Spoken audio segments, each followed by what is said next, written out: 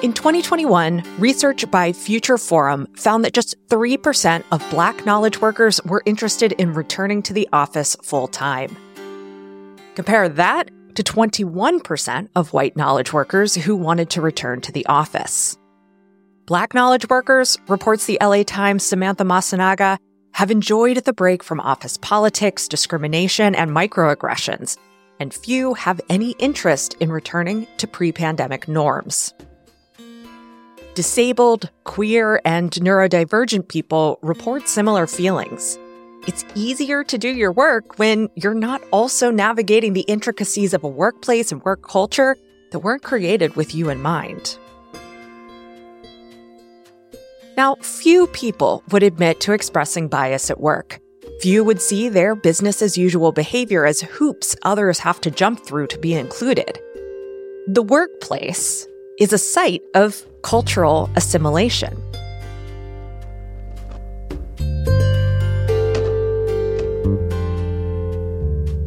You're listening to Strange New Work, a special series from What Works that explores how speculative fiction can imagine new approaches to work.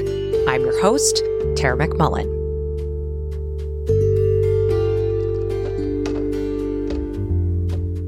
Our idea of what's appropriate or acceptable in public life is a product of conquest. White, non-disabled, heterosexual, cisgender people with straight-sized bodies made the rules, and everyone else has to learn them. The trappings of the dominant culture are presumed to be, quote-unquote, normal, or in our case, professional. And people from the dominant culture don't have to adapt to be accepted in the workplace.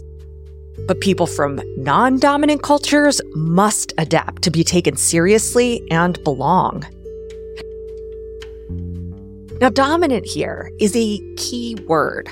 I don't simply mean the majority culture or a culture most people in the office identify with. I mean the culture that dominates and, by extension, subjugates other cultures. In the world of Ann Leckie's Imperial Ratch trilogy, humans have expanded into hundreds of different solar systems and developed unique cultures, governments, and languages. Here's author Ann Leckie in an appearance on the Geek's Guide to the Galaxy podcast to explain.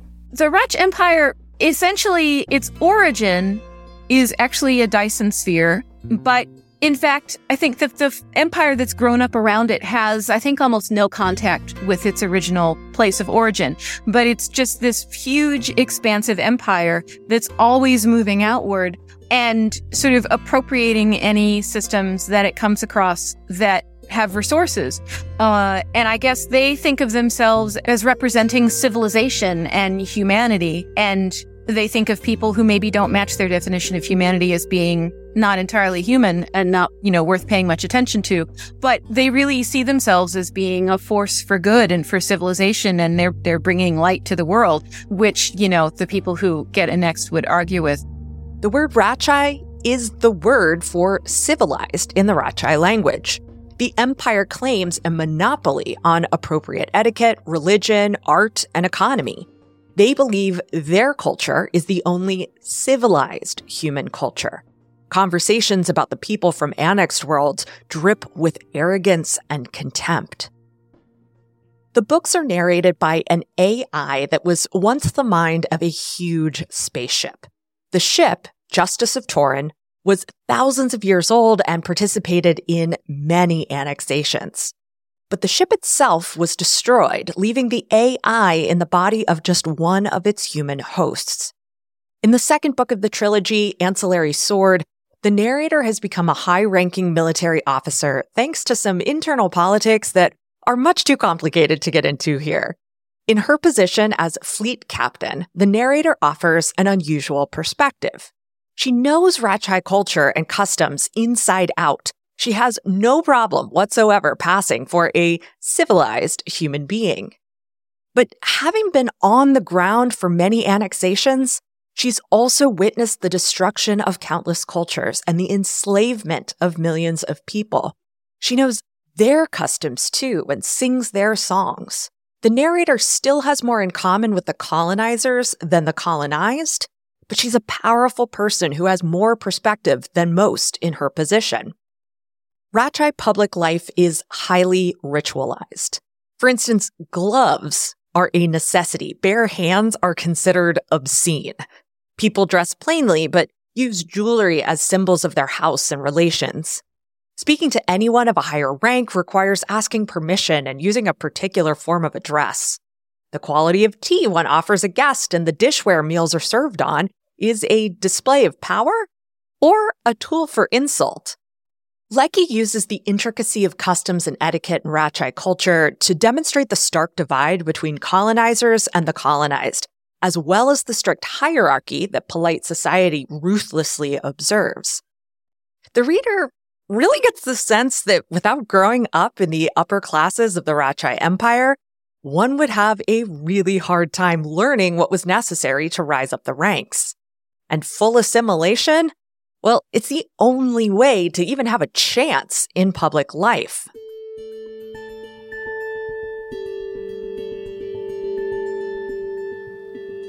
Empire and etiquette are two sides of the same coin in the world Gilkey built, as they are in our own world.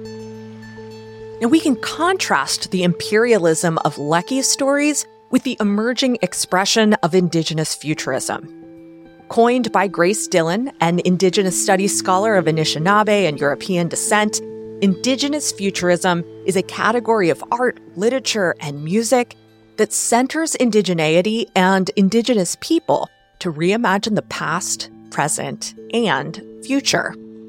Dillon appeared on the CBC podcast Unreserved with Rosanna Deerchild to explain. Indigenous futurism is an area where Indigenous writers can create thought experiments in a scientific sense and center Indigenous people within that world, and in the process of that, sharing the values and ethics that are connected to science, which is ceremony, singing, dancing, all forms of art, along with growing plants, developing medicines, creating space rockets. Space rockets and canoes, that's us. And space canoes. Thank you. These artworks connect science and thought experimentation to the values and ethics of Indigenous cultures.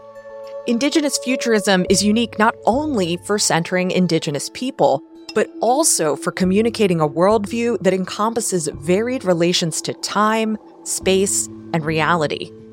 Instead of assuming binary, linear, and empirical ways of knowing, Indigenous futurism transmits a cultural experience of reality. In fact, Indigenous futurism often directly confronts the hegemony of taxonomic Western systems of thought.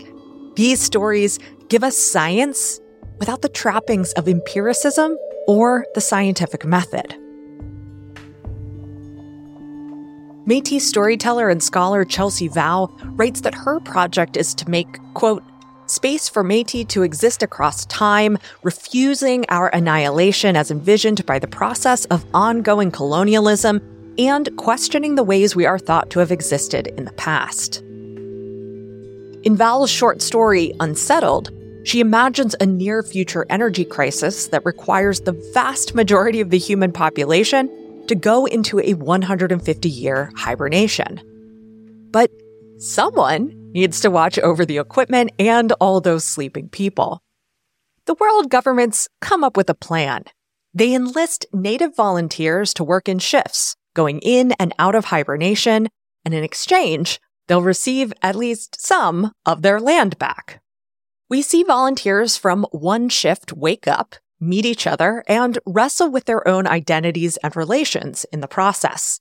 They use different forms of address, different cultural backgrounds, different pronouns. If the settler reader requires a reminder that Native or Indigenous is not a singular identity, there's plenty to jar the memory. And there is also plenty of tension to work through as the volunteers set about the work they volunteered for. Now, some volunteers here have ulterior motives. What if they could sabotage the hibernation and rid the land of their colonizers? It's not spoiling the story to say that at least one person succeeds. Val writes in her commentary on the story that sometimes imagining otherwise means imagining terrible things. She writes, quote, "That's the thing about fiction. It allows us to imagine otherwise, and sometimes what we are imagining isn't pretty or even something we'd ever want to see happen in real life. We can write things that seem really negative, but that contain so much hope it cannot be contained." Both Lecky's trilogy and Val's story imagine the horror of colonization and subjugation. Lecky imagines it through a settler mindset, even if the settler at the center of the story didn't really get a chance to weigh in on the morality of her actions. Val imagines it through the perspective of someone whose own culture and kinscape have faced the persistent and ongoing destruction wrought by colonialism. It's notable that both works use etiquette and propriety as tools for exploring the two positions. It's notable, but not surprising, since etiquette and propriety are key tools for colonization and domination. Groups can be subjugated by physical violence, but they can also be subjugated through cultural, emotional, and social violence. In the workplace, we call this professionalism. And professionalism is better understood as white supremacy culture. Tima Okun originally offered his description of white supremacy culture characteristics in 1999. Some of the characteristics are perfectionism, right to comfort, either-or thinking, belief in one right way, and individualism. Plus 9 more. More recently, he wrote this about the work. Quote, "Our institutions not only value these characteristics, they, to some extent, require them and constantly reproduce them in order to benefit from them, which is why they are so prevalent in our culture and institutions. White, middle, and owning class power brokers embody these characteristics as a way of defining what is normal and even aspirational or desired, the way we should all want to be. We know this because of how those who do not belong to the white middle and owning classes are required to adopt these characteristics in order to assimilate into this desired norm, when such assimilation is allowed. When you read a novel like one from the Imperial Rauch trilogy, or you watch an episode of Foundation, or you screen a film like Dune, supremacy culture whacks you over the head. It's hard not to see how Rauchai etiquette or the customs of Trantor or the politicking of House Harkonnen and House Atreides are meant to reinforce hierarchy. These systems exist to define who is better or more important than others. But in the office, well, it's harder to see there, especially if you come from white settler heritage. Professionalism seems to be so normal and uncontested that you don't even notice it. But the rules of professionalism, really a system for regulating conduct, is as contrived as the rules of any fictional culture. Systems are enduring and self-correcting. That's Charlie Gilkey. Charlie's new book is Team Habits: How Small Habits Lead to Extraordinary Results. The 3rd chapter is all about cultivating a culture of belonging at work. And Charlie's point about systems being enduring and self-correcting, well, that applies equally to equitable systems and inequitable systems, just systems and unjust systems. They are enduring and self-correcting. And this is both the joy of doing systems work and also the pain in the ass of it. Because, when you think about teams and organizations as systems of systems, like if it's an organization of big organizations, it's systems of systems. Charlie writes in his book, "Belonging is created or destroyed by the daily habits of a team. Team habits implicitly communicate the real values of the team. A team might espouse lofty ideas like inclusion, accessibility, equity, or bringing your whole self to work. But those ideas don't mean anything if the team habits effectively reinforce hierarchy, power hoarding, or one right way.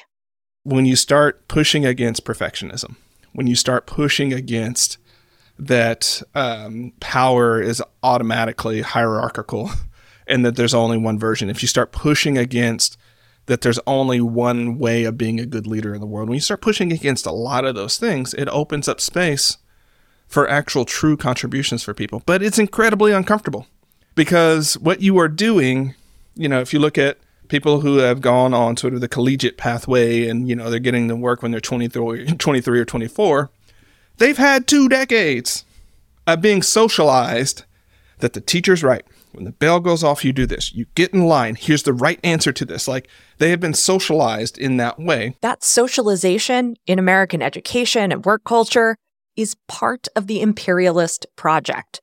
It's a process of assimilation into a particular way of thinking, acting, and working. I was talking to a client about this 3 weeks ago because she was struggling with the fact that there were, for most things she was trying to train, 3 different ways in which they can solve the problem. And the team was struggling. They're like, but which one? And she's like, pick one. She's like, but no, which one is the right answer? And they're like, there's not a universal right answer. And she's like, why is this so hard for them? I'm like, hey, you got to remember, they're 23 and 24. Their entire life, there's been one right answer. And now you're telling them that when it comes to their livelihood, that's super important to them, there is no one right answer to the test. And this may be the first time they've confronted that reality. So it's not about the content you're sharing with them. It's about the broader context of the system of a society they've been in. And that's what they're struggling with.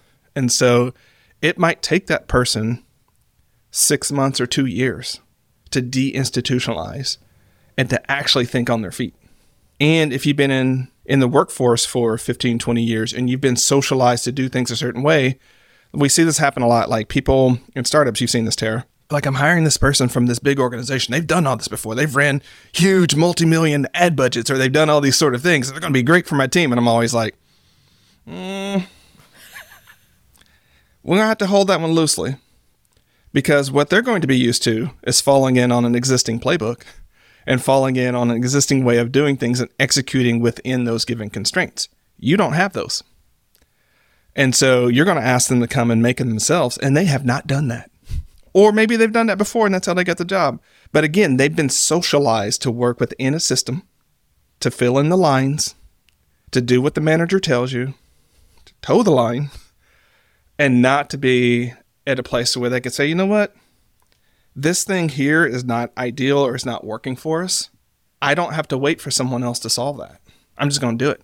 When you do team habits work, you really are unpacking a lot of the implicit workways and team habits and ways of thinking. And some of them are deeply rooted in our society. The system wins if you don't actually break it down, work on the system, figure out why the system is the way that it is, figure out how to deal with the system trying to self-correct against the change you're trying to make. Do that work. The system is going to win and replicate itself. That's what systems do. The system is going to win. I see this regularly with small business owners and independent workers. Unless they've broken down the different components of their business and the daily habits of their work to figure out the inner workings of the system, they inevitably reproduce systems as they are. That means marketing, sales, operational, and product systems, but it also includes the social and cultural systems that govern work. This is why I'm so passionate about getting to the root of these systems in the context of the future of work. If we understand the systems currently at play, we can dismantle them and make something better. Of course, most of the people you work with, heck, probably you too, aren't quite as interested as I am in the minute details of the broader systems that dictate how we work and what we expect from work. And that's fine. But that said, I think all of us would prefer working conditions that are supportive of our best, most remarkable work. At a basic level, that requires us to acknowledge that friction and frustration are signs that there's an opportunity to do things differently, to solve a problem, or, as Charlie says, to fix a broken printer.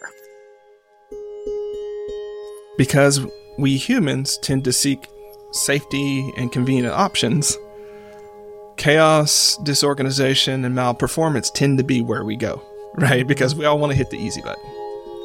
If enough people in a team hit the easy button, you're going to get broken printers. You're going to get, I'm having a problem, but I don't want to make Tara uncomfortable, or I don't want to give her any feedback because how's she going to take it? Or what if she gets mad at me, or I'm just trying to get through. So I never share my pieces, which means Tara never shares her pieces.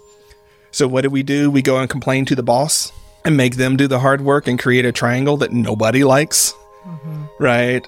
Instead of me just being Tara, this is it's hard to say, but this little way that we bump into each other really actually is frustrating. Can we do something about that? Right? So I want us to stop hitting some of those easy buttons so that I can be in a relationship with Tara where if she says we're running together, she's got my back, I can trust it. Because if it wasn't true, she would tell me. And she feels the same way. And by the way, that helps everybody because it removes the emotional and social overhead of working with each other. Right? How much time at work do we spend just trying to figure out if we're okay with each other? What if we didn't have to worry about that? We can do that in our small team. We may not be able to do that across the organization, but in our team of 4 to 8 people, it's like Tara and Kate and Angela and Steve. Come on. Yeah. We can do this together. Yep. Fixing the broken printer, or getting the rest of your team on board with changing team communication or project management takes some work. But Charlie doesn't want us to think about this as extra work. I think what we have to shift, though, is the idea that there's getting the work done, i.e. the task and the sort of projects and results and all those sort of things, and this other sort of social bonding, meta, overhead, touchy-feely work, right? There's the real work, and then there's this other stuff. No, it's all work, right? Yep. And if you don't believe it, try to do some of that other work that you just said is touchy-feely or soft, and try to get good at it, and you'll realize how much work it actually is, right? And also, who in our society gets praised solely for the tasky project work? And who has to do that task and project work and all the other touchy-feely social overhead, bonding work on top of that. So when we think about taskification, when we think about the alienation that can come from work, when we talk about the silos, again, sometimes I'll frustrate people, Tara. You know this about me. Because it's easy to place the criticism elsewhere. Mm-hmm.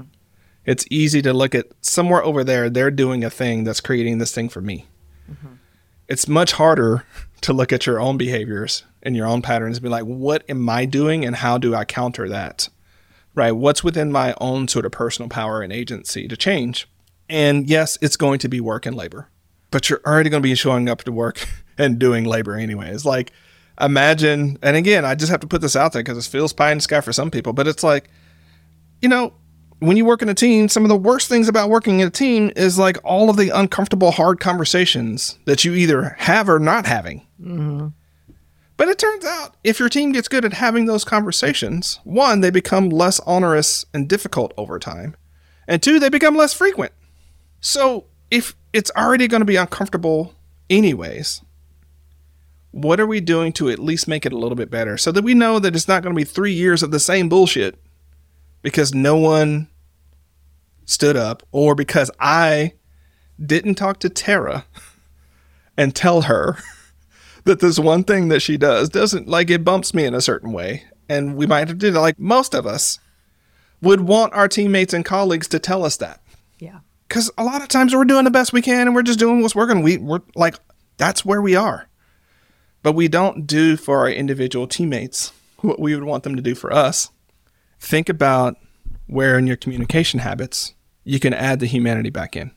What are you going to do to create belonging team habits in meetings so that you learn who your people are and you reinsert that humanity in relationship? in your coordination team habits, how are you going to get that back in the way that you look at how you cover for each other and how you help each other when you fall down. Those are your vectors. In Becky Chambers' novel, The Long Way to a Small Angry Planet, a ragtag bunch of spacers crew the Wayfarer, a deep space tunneling ship. A segment of the crew is human. They're descendants of a fleet of ships that fled Earth's climate collapse. The rest of the crew are from a variety of species from around the galactic commons. Now, if you think navigating human multiculturalism is tough, imagine what working on a multi-species team would be like. That story, in many ways, is a treatise on belonging. First, we see our protagonist, Rosemary, join the crew as a newcomer. Even though she's human, having been born and raised on Mars, her culture is markedly different from the other humans on board. Plus, she's taking on a new role with a ship family that's had many years to develop their habits and patterns. The crew, for the most part, works hard to help Rosemary feel like she belongs, even when things sometimes get awkward. Chambers also explores how the crew supports each species' unique needs. The pilot, Sissix, is from a species who have scales covering their bodies. She goes through a painful molting period at one point in the story. She's comforted by Dr. Chef, a crew member from a nearly extinct species who is, you guessed it, both doctor and chef for the crew. While he treats her itchy skin, she asks him, "Do you ever get tired of humans?" He replies that he does, and that that's probably normal for anyone who's living with people from different species. Sissix continues, "I'm tired of their fleshy faces. I'm tired of their smooth fingertips. I'm tired of how they pronounce their R's. I'm tired of their inability to smell anything. I'm tired of how clingy they are around kids that don't even belong to them. I'm tired of how neurotic they are about being naked. I want to smack every single one of them around until they realize how needlessly complicated they make their families and their social lives and their everything." Now, Sissix loves her crew, but the differences can easily get old, especially when she's stressed out about other things, like molting. Now, the crew doesn't always see eye to eye. They don't always understand each other's needs, but they've developed solid habits around communication and belonging. If one member of the crew is hurt or angered by something another said, they talk about it. They assume there are going to be interspecies misunderstandings, so they are open and honest about cultural and biological differences. Conflict doesn't signal irreparable harm. Conflict is temporary.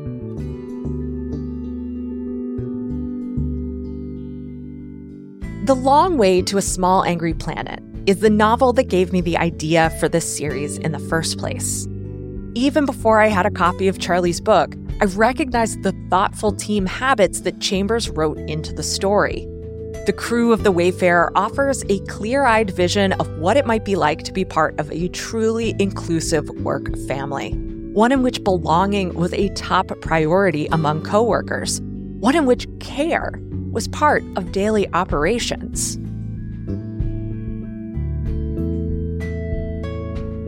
The Long Way to a Small Angry Planet is part of a subgenre of speculative fiction called solarpunk. Solarpunk stories throw off the common sci-fi device that pits good guys against bad guys in a battle for the soul of the universe. Instead, solarpunk stories imagine a world that's more or less in balance. Instead of galactic enemies, there are interpersonal conflicts. Instead of killer asteroids, there are journeys of self-actualization. In this way, solarpunk has a quiet, revolutionary energy. It asks, what if things were better for everyone? What if there was more justice in the world? What if we cared more for each other and the worlds around us? It's questions like these that can help us shed some of the imperialist and supremacist conditioning we absorb from the wider culture and forge a culture of belonging at work and beyond.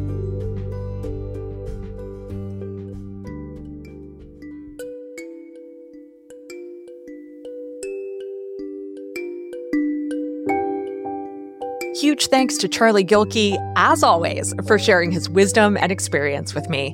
Find his new book, Team Habits, at your local independent bookseller, at bookshop.org, or wherever you buy books. Next week, we're going to go much closer to home. As in, we're going to examine housework. And believe it or not, speculative fiction has a lot to say about the home and the work involved in maintaining it.